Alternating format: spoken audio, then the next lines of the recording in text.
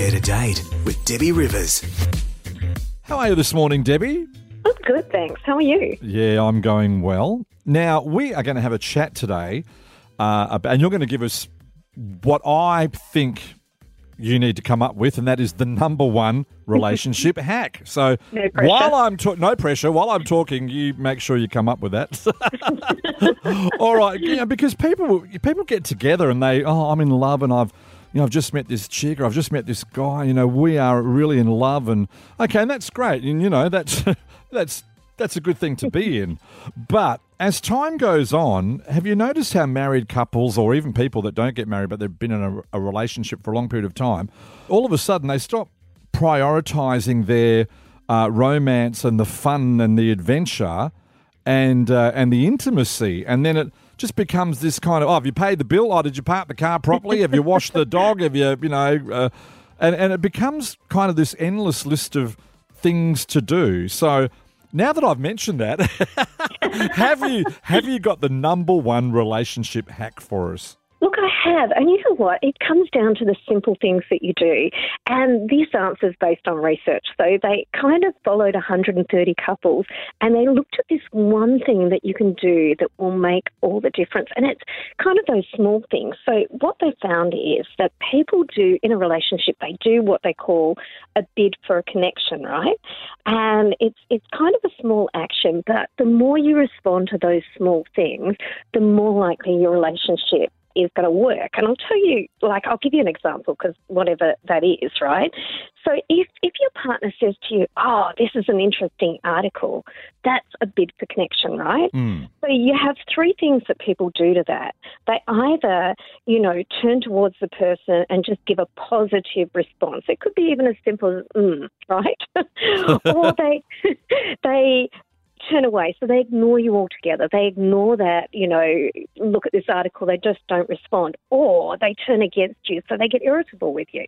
And what they found, surprisingly, is the couples that worked over time, so they studied these 130 newlyweds over, years and years and years. The couples who responded to their bids of connection more often survived. So I think it was 86% they responded to those little things that people say that their relationships will work. And the relationships that didn't work, they only responded 33% of the time, which is a big difference. So it's kind of like paying attention when your partner wants your attention. So what's the message? Because this happens to me sometimes. Because I do talk a lot and, I have been known. But if I say something like, hey, da-da-da-da-da-da-da, and the other person just doesn't say anything back, I'm like, well, I'll show you. I've been talking to you for a while. Exactly. So you kind of do you feel rejected? I mean, you feel rejected. You feel like perhaps you're being ignored. And what you've got to say is not important. Yeah, you feel not heard and not seen. And it's it is those small moments. And, it can be annoying if you're on your computer doing something and your partner goes, look what's on telly. And it's kind of annoying to drop what you're doing. But it simply is as answering them so they do feel seen and heard.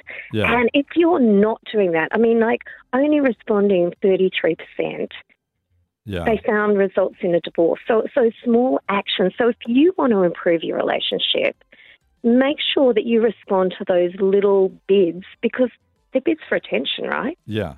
So it's an ongoing connection. These little comments. That's what you're saying. If they ask you a question. Now, what about if you make a comment and the other, because it's not a question, the other person just doesn't say anything, just ignores you. And in my mind, I'm going, okay, I'm waiting for some reply, but it's not forthcoming. Yeah, so I think when someone doesn't reply, or they can go, what are you bothering me for now? So both of those are really negative in your relationship. So I think it's, we're busy, we're whatever, but taking the time to respond to those small things. And I think the more often you do it, the less like the other person might talk, right? Yeah. and the other thing too, Debbie, is not responding can speak volumes. It can. It can. So, do you know, all of this research said is those simple little things. So sometimes we think, oh, if we buy a big bunch of flowers, we're going to get 50 brownie points. But it's those little paying attention to the other person. Because I think I've said to you before, the average couple spends more time on social media than they do talking to each other. Isn't that incredible? I know couples, they can write pages and pages of stuff on Facebook and social media, and then they just grunt and whimper to their partner. Yeah. You know. And I'm like, this is really dumb. Yeah, and so that you can't have a great relationship when you're doing it. And I think, like, in all of this research they did, they found that if you just do this one thing, you can drastically improve your relationship, which sounds crazy, doesn't it, when it's that simple. It's just giving your partner attention every time they kind of ask for it. And no one's going to do it 100% of the time. No. So they found the healthy couples did it like 86% of the time. Yeah. Yeah, because we're humans, you know, and sometimes we just don't want to answer, or we don't. Because it's annoying. I know my partner will be like, I'm watching Married at First Sight, and he's like talking to me, and I'm like, can you wait for the ads? Oh, I'd be asleep. Terrible show. His opinion. Well, he's a good man for even being there with you. I say it's a job requirement. He just goes, You've got to watch Married at First a week.